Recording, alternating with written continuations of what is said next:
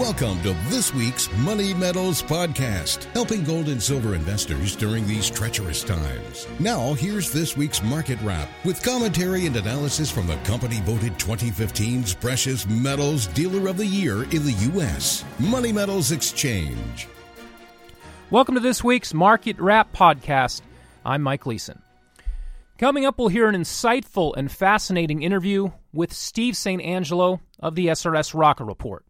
Steve reveals some alarming information about the silver supply shortage situation and talks about a possible tipping point in global silver inventories. Don't miss my conversation with Steve St. Angelo coming up after this week's market update. Well, it's been quite a tumultuous few days in the financial markets since I spoke with you last Friday. We've seen some of the most severe daily price swings in the stock market since the depths of the 2008 financial crisis. We've also seen the most severe rout in crude oil prices in many years. The key energy commodity plunged to as low as $38 per barrel earlier this week before surging an extraordinary 10% on Thursday to over $42 a barrel. Precious metals markets certainly haven't been spared from market gyrations. Gold gained more than 3% last week, only to give it back nearly all of those gains by the middle of this week. But the yellow metal has rallied a bit here yesterday and so far today, with gold prices currently coming in at $1,137 an ounce, off about 2.1% on the week. Turning to silver, prices plunged more than 4% on Wednesday alone to briefly bring spot silver to $14 an ounce. Silver managed to close a few pennies above the $14 level for the day, but the down move did bring silver prices to slight new multi-year lows on the charts. Silver stackers can at least take some encouragement in the fact that silver prices rebounded late in the week to trade at $14.55 as of this Friday morning recording, paring some of the massive early week losses, and is now down 5.3% since last week's close. So if Wednesday's spike low does turn out to be the real bottom, it will be one that no one foresaw and no one had time to call. That's how these markets work sometimes. They seem to exhibit a sadistic streak, fooling as many experts as possible and frustrating as many investors as possible before embarking on a new uptrend. One of the catalysts for the rally in commodity prices yesterday was comments from Federal Reserve officials indicating they're less keen on raising rates next month. New York Federal Reserve Bank Chief William Dudley said the case for a rate hike is, quote, less compelling than it was a few weeks ago. Former Treasury Secretary Larry Summers weighed in with stronger language, urging the central bank to stand pat. Is now the wrong time for the Federal Reserve to hike interest rates? Former Treasury Secretary Larry Summers thinks so, saying that the Fed would be making a dangerous decision raising rates now. Now that they should have raised it 8 months ago, that's when the economy was seemingly improving. Now to do it now is crazy. I will say this: if this economy can't take a 25 basis points hike in the Fed funds rate, then we're in really, really deep what. Markets do have psychology, and if you're telling people that things are really bad out there, that's why we got to keep rates low. There's a propensity for people to go out and say, "Oh my God, things are really bad. Let's hoard our cash. Let's buy gold." So it appears the Fed critics such as Jim Rickards were right. Rickards appeared on this very program in the spring and said the Fed's economic models were flat out wrong and that Fed officials were just making things up on the fly. He predicted the economy would underperform later this year and make it very difficult for the central bankers to raise rates. That's exactly what seems to be happening. Apologists for the U.S. economy can blame the downturn in China, collapsing emerging markets' currencies, Greece, Russia, or whatever else they want. But the economic collapses taking place overseas may be leading indicators for a crash still to come in the U.S. You've probably heard some of the warnings of a September-October crash from various commentators, including Gerald Celente, Jeff Berwick, Bo Polney, and others. Much has been made of a 7-year cycle coming due next month. It's the same cycle that coincided with the 2008 crash 7 years ago, the 2001 terrorist attacks, the 1987 crash, and other major events. Markets do tend to move in cycles, and certainly the 7-year pattern is worth keeping in mind as you plan your investing strategy. But we do caution against reshuffling your entire financial life around one potential scenario. And it is just that, a scenario that could potentially play out starting next month. Nobody knows for sure what the precise timing or fallout of the next financial crisis will be. The warning signs of something big about to unfold are starting to pile up. But as an investor, you need to be prepared for scenarios you expect to unfold, as well as ones you don't. Diversification is key to surviving times like these. Gold and silver aren't guaranteed to go up during a financial crisis, but they can certainly help you survive it. At the end of the day, physical precious metals can't default or go bankrupt. And at some point, perhaps soon, the cycles will turn in favor of precious metals in a very big way. We fully expect that the next cyclical uptrend in precious metals will last for years. That's the time frame investors should be positioning themselves for, come what may, in September. Well, now, without further delay, let's get right to this week's exclusive interview. It is my privilege now to be joined by Steve St. Angelo of the SRSrocco Report. Steve is an independent researcher and investor who covers the precious metals and energy markets like few others and has one of the best websites in our industry. It's great to have him back on the podcast. Steve, welcome back. It's good to talk to you again. Yeah, Mike, there's a lot of interesting things going on in the market, so I think we'll have a lot to talk about today. Well, one of the main reasons I wanted to have you on today was to talk about the supply situation in silver, because it's becoming a very big story, and also because you have such a good handle on what's going on, both in terms of the investment demand reported by your array of industry sources, but also what's going on with mine supply. So there are few out there that are better to comment on all these growing silver supply concerns than you. So thanks for spending some time with us and our audience. Now, I wanted to start out by asking you about mine supply. You have been reporting about the global silver mine production. Exactly what does your research show in terms of how the world's major producers are doing, and what has the output been looking like over the past, say, 6 to 12 months, Steve? Yeah, normally we would see this information released in different websites, but I haven't seen much of it this year. It's been surprising. But anyhow, one of the more stunning data points came out of Australia, and I look at this information every day, try to find out when they're going to release it, and Australia actually reported a stunning 31% decline in silver production in the first quarter. So in the first quarter of 2014, Australia produced 491 metric tons of silver. The first quarter of 2015, it had fallen to 340. So that is a huge amount. And I tried to contact the website to see if this was just a glitch, but they normally do a pretty good job. Even if they're going to revise that number, I don't see it revising that much. I haven't seen revisions that are that large. So we had Australia, they're down 31%. Now, Peru is the number 2 largest. Australia is actually 4th. Peru so far is up a little bit. I think they're about 3.5% up compared to last year, and that's as of May. Now, Mexico, which is the largest producer, I found this quite interesting. Mexico is down about 7% year to date, but they were down 12% in April and 10% in May. So actually the first couple of months of the year, their production was up slightly. It started to decline in March and really fell off a cliff in April and May. So Mexico is down year-to-date about 7%.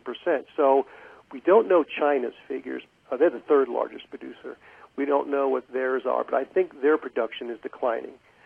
But if we just average the top 3 of the 4 here, Australia, Mexico, and Peru, I think mine supply is down 6 to 7%. Now, certain analysts were saying that we were going to see a fall of overall supply, and that includes recycling, of about 4%. Well, so far, and I think if Australia continues to show a large decline in the second quarter, I think we will see overall production from the mine supply down 6 to 7%. So if you add on the scrap supply that is falling, it could be even higher, almost double the estimates that they were supposed to be. So this will just cause a little bit more stress on the market as overall supply this year will fall. these figures may not sound like a whole lot, but I mean, there is not a lot of margin out there when it comes to supply versus demand. Of course, we know demand is soaring, and we'll get to that in a moment. But this could be a pretty big impact if we have that kind of deficit emerging here on the supply side, because that could have some far-reaching implications, could it not? Yes, and I think the way we need to look at this market is that the market can change on a dime. And we saw that in July when the U.S. Mint sold 176,000 gold eagles. And that all stemmed from the issues coming out of Europe with the Greek exit and also the decline of the Chinese stock market. So investors, when they're very stressed out of the financial system, they really rapidly increase their gold purchases. Now, silver continues to hit all records, demand for silver investment, but again, this is still a very small percentage of people buying. So when you see this supply, overall supply, starting to decline, at a time when this next couple of quarters could really, we could see a lot of fireworks in the markets as we're already experiencing. It could become even worse. Total demand could totally outstrip supply if investors really start to get worried about the financial system. So it could virtually happen overnight. What are the repercussions of a dwindling supply deficit in the face of massive demand? I mean, as they say, shortages beget more shortages, as industrial users will likely begin hoarding it if they haven't already been doing so. It seems that if concerns develop that silver will be unavailable, the situation could accelerate and create some real issues. Do you envision that sort of thing happening? And how would we know if we are close to that? Well, I think we're starting to see it, and there have been several, I call them tremors. There have been several retail, huge spikes in retail silver and gold demand, and that started in 2008. And of course, this all happened after we had the first initial shock of the financial system, when we lost the total U.S. investment market system totally imploded. And we're talking Lehman Brothers that was around since the Civil War. So we totally lost the investment banking market. It imploded. So did the U.S. housing market as well as AIG. AIG stock went from $1,100 in 2007 to $30 in 2008. Investors need to realize how quickly things can change. Now, another factor is how much silver India is imported. And so far this year, India's imports from January to May are up 61%. Now, here's the clincher. Analysts thought that now the new President Modi has eased up gold restrictions. They thought they would see a decline in silver imports in 2015 because people would buy more gold. Well, that hasn't happened. Matter of fact, they've bought 61% more gold. And the August and September are the big buying months for Indians for their festival, as well as December jewelry demand worldwide. So I think the second half of the year may be even higher imports compared to the first half, which were a record to begin with. So when we start adding up all this data, and then this is the one thing, I think the wild card that isn't even on the radar, and you spoke about it. Institutions, or let's say fabricators, big manufacturers, they purchase silver. And, of course, the largest demand for silver in the world is industrial demand. Even though we'll see a decline of industrial demand going forward, we will still have a lot of industrial demand. Now, in an event of a shortage that goes into the large wholesale shortage, we will see institutions protecting, making sure they get silver. But what I think the market doesn't realize is silver revalues in price. Institutions may stockpile silver not just to have it to manufacture, but it's also a gaining investment. And so it might behoove them to double or triple their silver quantity purchases because it's now an investment, much different than copper. Copper is a base metal. It will never be an investment per se. So I think, Mike, there is a lot of things that the market does not consider that are, let's say, explosions could detonate going forward, that when this market unravels, we could see a tightness where available silver will be very hard to acquire. Yeah, all of this is pointing towards the fact that we could see silver premiums spike massively and almost without notice. Now, you've been saying how many may be complacent and view the premium increases in retail minted products as unimportant because it's mainly just a production bottleneck, and that may be true to some extent, or even mostly. But those same people mainly look at premiums on 1,000-ounce exchange bars and argue that that's all that matters, and we haven't seen a premium increase yet on 1,000-ounce silver bars, so none of this is a big deal, they say. But you've made the point that when we do see premiums rise on 1,000-ounce bars, it's basically game over. Explain what you mean there.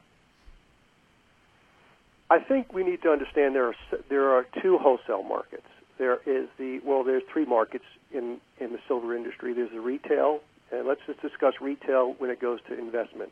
There's retail investment silver market. There is the wholesale that supplies the retail, and then there's the overall wholesale silver market where silver is stored at the exchanges. The wholesalers, they get their 1,000-ounce bars or whatever, and then they make their silver products that are sold to the retailers. And so we are seeing already shortages in the wholesale market. That is the one that supplies to the retail. We are not yet seeing a shortage in the wholesale market that supplies the entire silver market. However, when it starts to move there, when it gets in there, I think it will happen very quickly. And if we're seeing between weeks and 4 to 6 weeks to 2 months delays now on products, that's because they're waiting to get silver 1,000-ounce bars and convert them to smaller products. What happens when they cannot get the 1,000-ounce bars? And so when they say now we have a shortage in the wholesale silver market, it's too late. For analysts or investors to say, well, there's really no shortage now until it goes into the wholesale main market, well, by the time it gets there, then it's too late. And there's very little silver available. I think on the three exchanges, that's TOCOM, the Shanghai Silver Exchange, and the COMEX, there's only 178 million ounces. But that's overall silver. Half of that, or less than half of that, is available to the market. So in a huge increase of institutions as well as large investors and hedge funds, they could totally wipe out the system in no time. That leads me right to my next question. I mean, we've had some major fireworks in global equity markets this last week or two, and things are happening fast. But in terms of silver, you recently wrote that a massive amount of ounces came off of one of those exchanges you're just referring to there, the Shanghai Futures Exchange. Nearly 750,000 ounces worth of silver came out of those warehouses in a single day earlier this week, and inventories are down some 40% now from where they were just 2 months ago. What do you make of all that, Steve? Well, I've been following the Shanghai Futures Exchange silver inventories for quite a long time, and they peaked at about 1,143 metric tons back in March of 2013. And then right after that, we had the huge takedown. We had two huge takedowns in April and then as well as in June and July. And the overall inventories on the Shanghai of silver, it continued to fall towards the end of the year. Then they increased a little bit. But then in the beginning of 2014, they peaked again, but not much. They were only 575 metric tons. Well, over the next several months, they fell to 81 metric tons in September. And we had a build up till actually June. And then June 15th seems to be the demarcation line when we had we had that event in Greece and the market turmoil, and that's when the switch went off. And we could see it in all the markets. Well, the Shanghai Futures Exchange silver peaked in June 15th, actually on the date, June 15th, at 394 metric tons. Fell into the end of June, and then in one day it fell 23 metric tons last week, which you said, that's a nice sign for the COMEX.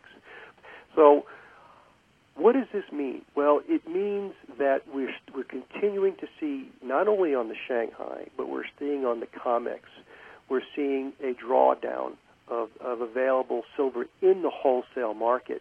And the difference is we saw this drawdown take place in 2011. when actually the COMEX fell below 100 million ounces. But the reason that fell, we saw the COMEX inventories fell, it was due to increased investment demand as well as increased industrial demand. Well, we're not having any increased industrial demand these past 2-3 quarters, or let's say 6 months. We're having lower. So all the drain of all these warehouses on the exchanges is due to only investment demand. So this is the beginning of what I see is a global run on silver, and it will get much worse if we start seeing the continual unraveling of the broader stock markets this fall. A lot of people don't seem to understand that, they see all this massive demand for physical bullion, but meanwhile we're seeing prices continue to remain weak. Got hit earlier this week once again.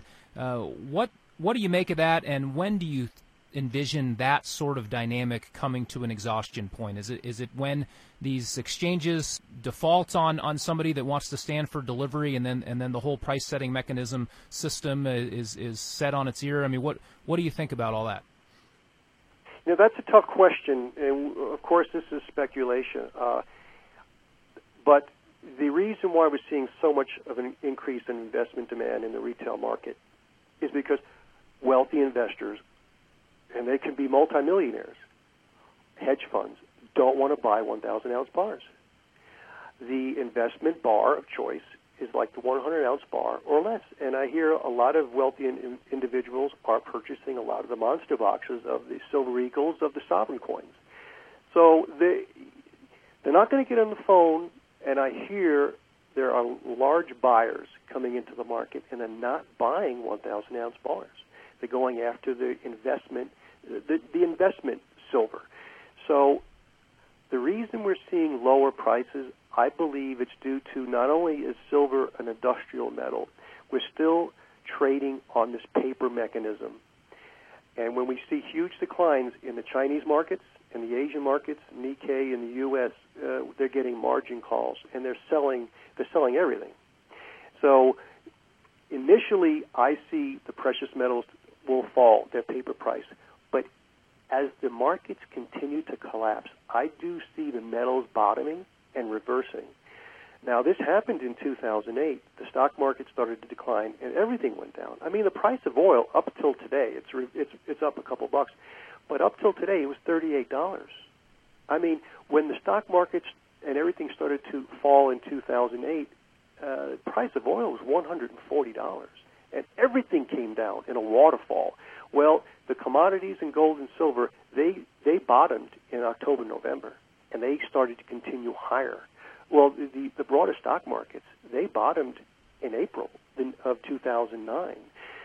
So, and I think this will be much different because we have seen such a dislocation in the broader stock market and in the commodities. They have fallen considerably. I don't think there is much more to fall. Even though we could see lower prices, I think we're still looking for a bottom, but the stock market and the broader stock markets are still way too toppy. And as we see this unraveling, I do believe more investment demand will come in, and it will start to override that paper price. There will be a lot more pressure on the physical silver demand and physical silver supply, that it will finally turn around the price. I know you covered the energy markets, of course, very closely as well, and one of the, I think, main reasons why the metals have been hurt is because they do trade like commodities at times, and oil has, of course, fallen dramatically over the last several quarters. What do you make of the future of, say, U.S. oil production and supply going forward, given these low prices now under $40 a barrel? What do you think we have to look forward to there when it comes to oil production, and what kind of impact do you think that may have on the metals? Well, I just had an interesting conversation before we spoke with a gentleman who is been in the oil industry for 30 years looking for oil, and do you know what he told me? They're not looking for oil right now. The conventional guys aren't looking for oil, and he's a conventional guy. That's where the profits are. The profits aren't in shale, have never been in shale. But the interesting thing he told me is, do you know what they're doing? They are looking for injection wells for water. And I didn't realize this. The problem he sees, and that is not discussed, is shale oil produces a lot of water. There's a lot of water, and it has to be injected back into the ground. It can't just be thrown in somewhere above ground reservoir. It's toxic. And he says now they're having problems because environmental and issues of where to store all this water. And so not only are we going to see declines in shale oil production because the decline rates are so high. And so when they stop drilling, and that is starting to take place, we will see a huge fall in production towards the end of this year, especially if prices remain low, and into 2016. On top of that, as production declines, less oil is being produced, but more water. So they have to even find more places to put the water. This is going to be a major issue going forward, and we may see a double whammy in U.S. oil production because we may run out of places to inject this water, this toxic water. Shale oil production in the U.S. has peaked already, and I want your readers and listeners to understand that. It peaked, and it's either December, January, or in March. So it's done. It was a nice run, but it's over. And so how it declines going forward will be interesting to see. So I think, according to some analysts I'm looking at, U.S. oil production will decline about 33% by 2020, and it could fall more. And we're looking at a 60 to 70% decline by 2025. That's 10 years away, but that puts U.S. oil production maybe at 3 million barrels, 3 to 4. Right now it's at 9 plus, and we're using about 18, 19. What happens if the dollar becomes toast by then? And we can't just trade U.S. treasuries of dollars for oil. They're going to want real things. So our imports are going to fall off a cliff. And then that's the issue investors need to realize. How do you run the system on that little oil? And then what does it do to all the asset prices of real estate, whether it's commercial, residential, industrial, and the businesses? So the best assets to me to own going forward are not real estate or not businesses, because we're just going to see the values and the activity plummet in the future. So to me, gold and silver will hold their value. And that's why I look at the energy markets, Mike. The energy markets run the system. And solar and wind, even though they help, they're only 3% of the U.S. market, and they'll never grow to the level we need them. So this is a liquid energy-run system. And so when liquid energy production peaks, we're going to be in a world of hurt. And the best way to protect yourself from that is, I believe, in precious metals. It's incredibly interesting times right now, and as crazy as it's already been, it does feel like we may be on the verge of something significant happening. So we'll have to wait and see. And, of course, we would love to check in with you again very soon to get your great insights as it all unfolds. Well, before we let you go, Steve, tell our listeners about how they can learn more about the SRSrocco Report, what it is that they'll find there, and what you've been working on. Any of your readers or listeners want to come to and check out my site, it's the SRSroccoReport.com, and I put out 2 to 3 articles a week discussing how on energy, the precious metal industry, the mining industry. I will be putting out the quarter 2 break even for the primary silver mining industry, and I don't think it fell that much. So with the lower price now in the silver in the 14, 15 range, I believe most of the silver miners now are losing money. So I encourage your readers to check out the site. I still have a silver chart report that I put out last month, and it's got 48 charts. And if anybody wants an overall look at the silver market and industry, this is a great report.